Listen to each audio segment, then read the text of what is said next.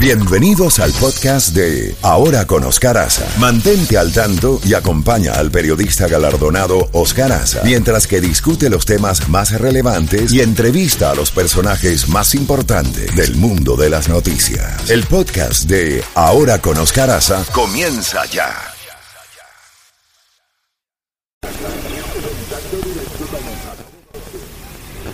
Bueno, ya tenemos a Jacobo. Jacobo, buenos días, bienvenido. Adelante, como te he citado mucho entre ayer y hoy, porque ahora sí es verdad que está lloviendo parejo, con bandeja llena, noticias por todas partes. Así es, Oscar. Déjame comenzar saludando a una gran amiga y una gran oyente de este programa. Ella se llama Adriana Banco. Ella ha sido una persona que ha luchado por la cultura en Miami, en la parte sur de la Florida. Escribió un libro muy famoso sobre personajes que rondan ahí alrededor de Miami por esos rumbos, y ella también ha estado, como todos nosotros, pendiente de todo lo que está ocurriendo. Ella ha dirigido también cuando hay esas famosas semanas de películas especiales. Ella ha sido toda una luchadora por la cultura. Así que, Adriana, un fuerte abrazo. Gracias por escucharnos todas las mañanas. Saludos, Adriana. Aquí le vamos con las noticias, Oscar. En primer lugar, ayer el presidente de México, Andrés Manuel López Obrador, visitó la Casa Blanca. Tocaron toda una serie de temas, como era de esperarse, ¿no? Migración, el muro, la lucha contra el narcotráfico, la pandemia que está llevándonos a todos a arrancarnos los pelos diariamente, y a la relación comercial. Son dos países que deben trabajar conjuntamente en toda una serie de casos, y vamos a ver qué va a pasar como resultado de esa reunión. También seguimos viendo 4 estados que están verdaderamente con el agua hasta el cuello. Está refiriendo a Florida, California, Texas y Arizona, donde el número de personas contaminadas sigue creciendo de una forma alarmante. El número de muertos crece, quizás a menos rapidez que la contaminación, pero eso lo sabremos qué será de ellos días después. Tenemos también el hecho de que el presidente Trump sigue insistiendo que las escuelas públicas deben abrir sus puertas a mediados de agosto, y que si no lo hacen les va a quitar fondos. Esto ha provocado un verdadero revuelo dentro de la comunidad. La Asociación Nacional de Profesores, o de Maestros, dice que se opone a que no se abran las escuelas, que deben mantenerse cerradas y hacer las cosas por internet mientras no se pueda garantizar la seguridad de los alumnos y de los maestros. Así que eso también es otro pleito. Por ley no le corresponde al presidente abrir o cerrar las escuelas, pero sí él tiene el poder de darles o no darles fondos. Así que vamos a ver qué es lo que va a pasar respecto a eso.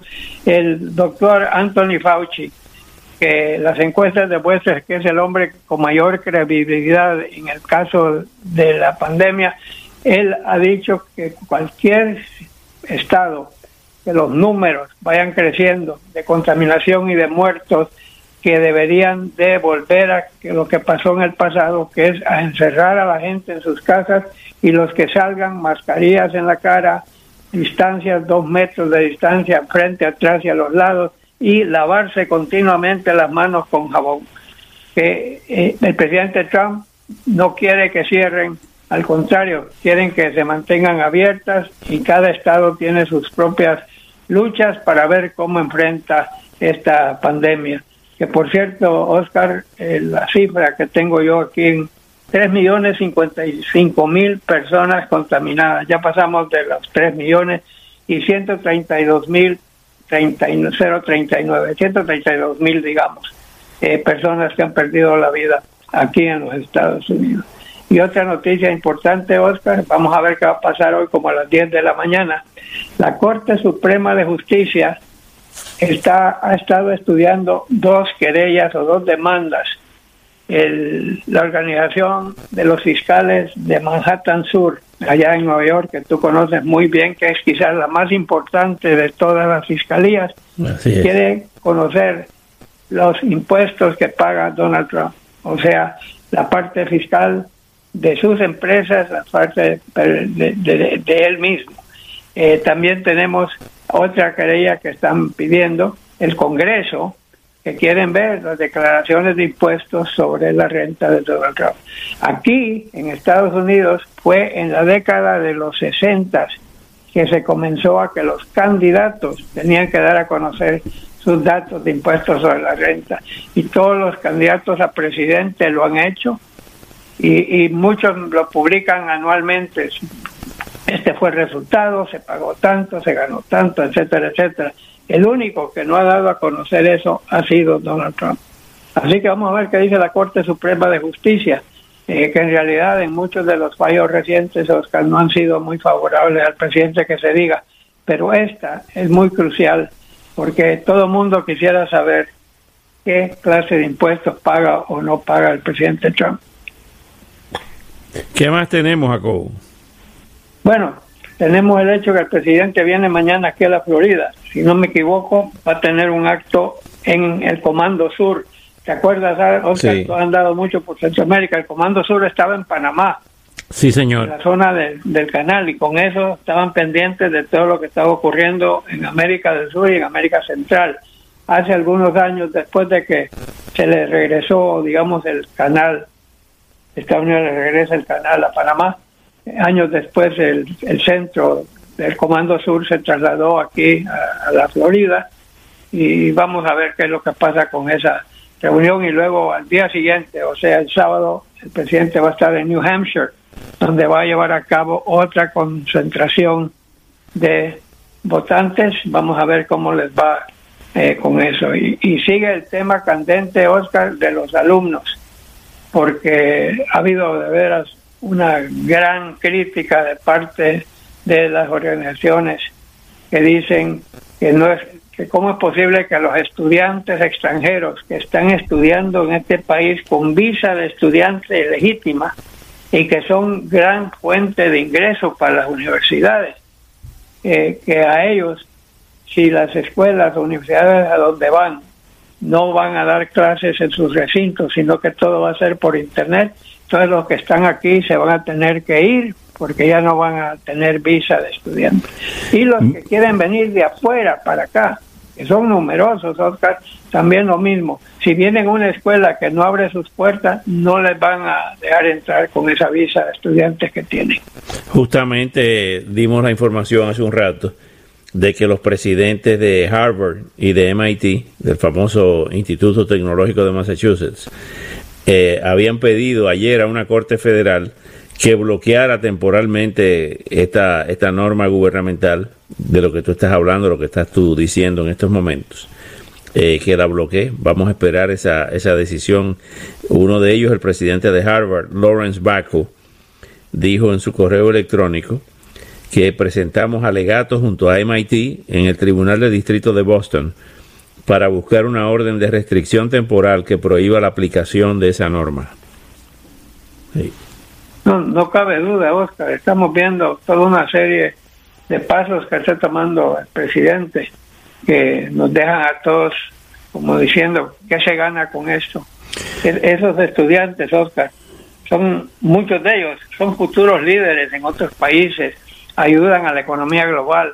Algunos son contratados eventualmente en este país, porque los que vienen aquí son buenos alumnos, Oscar, y son personas decentes que vienen a tratar de mejorar al mundo. Además hay una realidad, perdona que te interrumpa, Jacobo.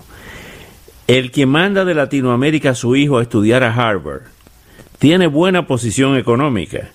Son estudiantes que viven del dinero que le mandan sus padres.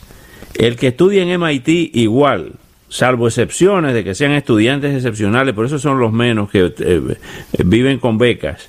Pero ¿para qué le vas a quitar la visa a un estudiante que puede ser millonario, que puede tener, que no va, digo con esto, que no va a ser una carga para nadie aquí? No, totalmente, Oscar. Bien, esta siempre ha sido, mira, a mí me mandaron a Estados Unidos cuando tenía 13 años para que aprendiera inglés. En aquellos tiempos no podía mucha gente venir a hacer eso, y luego hice mis estudios universitarios, y luego lo que aprendí aquí lo llevé a Honduras, y lo que aprendí aquí lo llevé a Honduras conmigo. Así que no entiendo cuál es esa medida. Ahora, he oído también de casos, Oscar, de alumnos que ya están aquí con visa y que si su universidad no van a buscar universidades abiertas para poder quedarse, algo así, pero verdaderamente esto yo no le veo sentido alguno más que solidificar la base, que quiere medidas drásticas en cuanto a personas. Mira, las grandes empresas de este país, las cibernéticas, tienen contratados a muchas personas del exterior que han estudiado acá, Oscar. Y, ¿cómo se llama? No le están quitando trabajo a los estadounidenses. Lo que pasa es que hay algunos alumnos que son notables y uno quiere que esos cerebros, si los puede captar, bienvenidos sean, Oscar. Pero estamos pasando una situación bastante. La política está en todo esto. Todos esos pasos tienen carácter político y estamos viendo cómo nos estamos acercando a las elecciones, Oscar, que van a ser el 3 de noviembre. Si no me equivoco, ya sé que estamos a menos de 4 meses y las cosas se van a poner al rojo vivo. Vamos a ver qué es lo que va a pasar en los días subsiguientes, pero no cabe duda que este virus, el COVID-19, nos ha trastornado la vida a todos y también está alterando el mundo político de los Estados Unidos. Comentaba con Caferro antes de tu llamada, Jacobo, que el fútbol colegial ha suspendido prácticamente la temporada, otro golpe para el deporte aquí en los Estados Unidos, ¿no? Totalmente, Oscar, y muchos deportes, Oscar, tienen contacto directo, como dice tu llamado, contacto directo. El fútbol americano, la línea ofensiva frente a la línea defensiva se agarran, se detiene y todo eso, que van a cambiar las reglas. No se sabe, Oscar. Sí se sabe ya que hay una gran cantidad de atletas contagiados de béisbol, de fútbol, de baloncesto. Oscar, son deportes. El baloncesto, a cada rato tú brincas al lado del que todos están tratando de lograr la misma pelota. Va a haber contacto directo y todo eso no sabemos qué va a pasar. Sabemos que se han cancelado toda una serie de eventos, se han postergado toda una serie de eventos. Yo ya me acostumbré, por cierto, felicítame, ayer ganó el Barcelona 1-0 y sigue en la pelea, aunque el Real Madrid va a ser difícil de... ¿Y cómo sigue la situación? ¿Cómo sigue la situación de Messi con la dirigencia, con el dueño del Barça? Bueno, lo que quiere Messi, quisiera, estoy seguro yo, terminar su carrera con el Barcelona, pero en los últimos años ha visto que no está de acuerdo con las políticas que ha seguido la junta directiva, no ha estado de acuerdo con los cambios que han hecho de director técnico. Messi le tenía mucho respeto a Ernesto Valverde, sacaron a Valverde, metieron al nuevo, hasta ahorita están comenzando a acoplarse y el Barcelona sigue siendo el gran equipo, como igual lo sigue siendo el Real Madrid, y eso ha popularizado muchísimo el fútbol en Estados Unidos, porque ahora los podemos ver por la televisión. Hablando de eso, Oscar, ¿cómo le fue ayer? Creo que ayer jugó el Miami Inter o Inter Miami, jugó contra Orlando, no me acuerdo, que tenía un juego programado. ¿Sabemos el resultado? ¿Caferro nos puede decir? Caferro.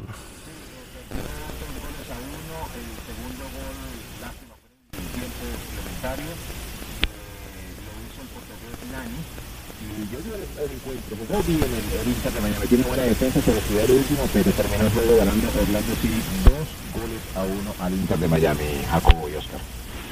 Bueno, esas cosas suceden, pero no cabe duda también, Oscar, creo que la temporada de béisbol está a punto de arrancar, ya están en entrenamientos, a pesar que solo 60 juegos, ¿no? Solo 60 juegos, es como si fuera la temporada de béisbol invernal en los países nuestros. Sí, exacto. Puerto Rico, Venezuela, República Dominicana y México. Cuba antes, ¿va? Sí. En Cuba antes, sí, va a ser, es exactamente lo que va a ser y bueno, ojalá que funcione porque el deporte de veras que nos ayuda a la mente. Lo digo, antes de Gatillo Time, hay una nota sumamente interesante publicada por la organización Fuente Latina que dirige nuestra amiga, la eficientísima Lía Soibel. Bueno, Tel Aviv, oye esto como estamos en el mundo de la tecnología.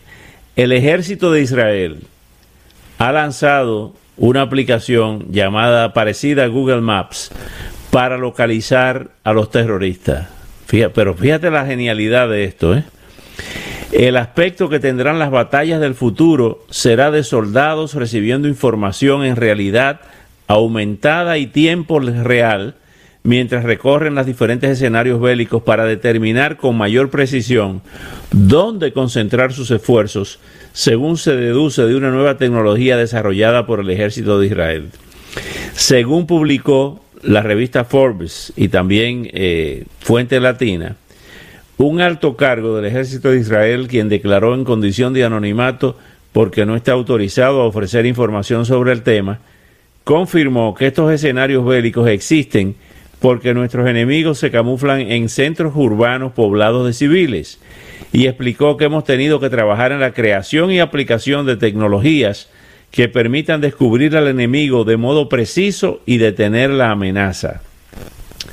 Un acercamiento al tema publicado por Fuente Latina explica que la realidad aumentada, RA, es el conjunto de tecnologías que permiten al usuario visualizar parte del mundo real a través de un dispositivo con información virtual que añade el propio aparato, alimentado por fuentes y datos. Así los elementos físicos tangibles se combinan con los virtuales para una mucha más específica imagen. Por eso se llama realidad aumentada. Qué genialidad, ¿no? Bueno, y los chinos quieren tecnología, los chinos van a tener cámaras en las principales calles del país y todo, y van a poder hacer maravillas y te van a poder localizar en cualquier momento donde estás. Hoy en día, Oscar, yo veo a cada rato por internet que mi carro está en tal lugar y me dicen los lugares que yo visito frecuentemente, me dicen y que yo les pida, me dicen que el tráfico está fuerte o no está fuerte. Sí. Y en las casas, Oscar, esos famosos televisores pueden estar grabando todo lo que tú dices y haces sin necesidad de que tú sepas que te están grabando. Es la tecnología. El libro de George Orwell, ¿no? 1984. El Gran Hermano. Big Brother, sí, el gran hermano está vigilando. Sí, señor. No, pero esto se me hace genial. Bueno, mira, para que vea cómo están las cosas, ya instalé en la casa aquí una serie de detectores, un sistema de seguridad, lo último que hay. Los técnicos que vinieron duraron 12 horas en la casa. Y prácticamente tengo un sistema exterior e interior que me lo dice todo en mi teléfono celular. ¿Qué te parece? Y entonces hay un sistema que cualquier persona que esté caminando por la calle me avisa en el teléfono. Yo puedo estar en Australia, en una playa en Australia, y ahí me dice que hay personas caminando cerca de mi casa.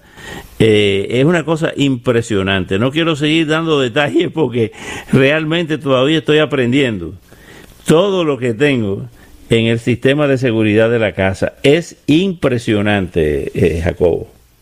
Bueno, cuando algún día volvamos a la normalidad, yo también quiero ir a las playas, pero quiero ir a las playas de Miami Beach para ver a la querida Chefi. Bueno.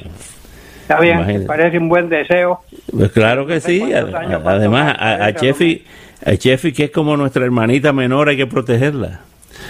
Principalmente de los camioneros agresivos, Quizás llegue en silla de ruedas, Chefi, pero voy a llegar. Va a llegar. Jacobo, cuídate mucho. Gatillo Time, 7:52. Cuídate.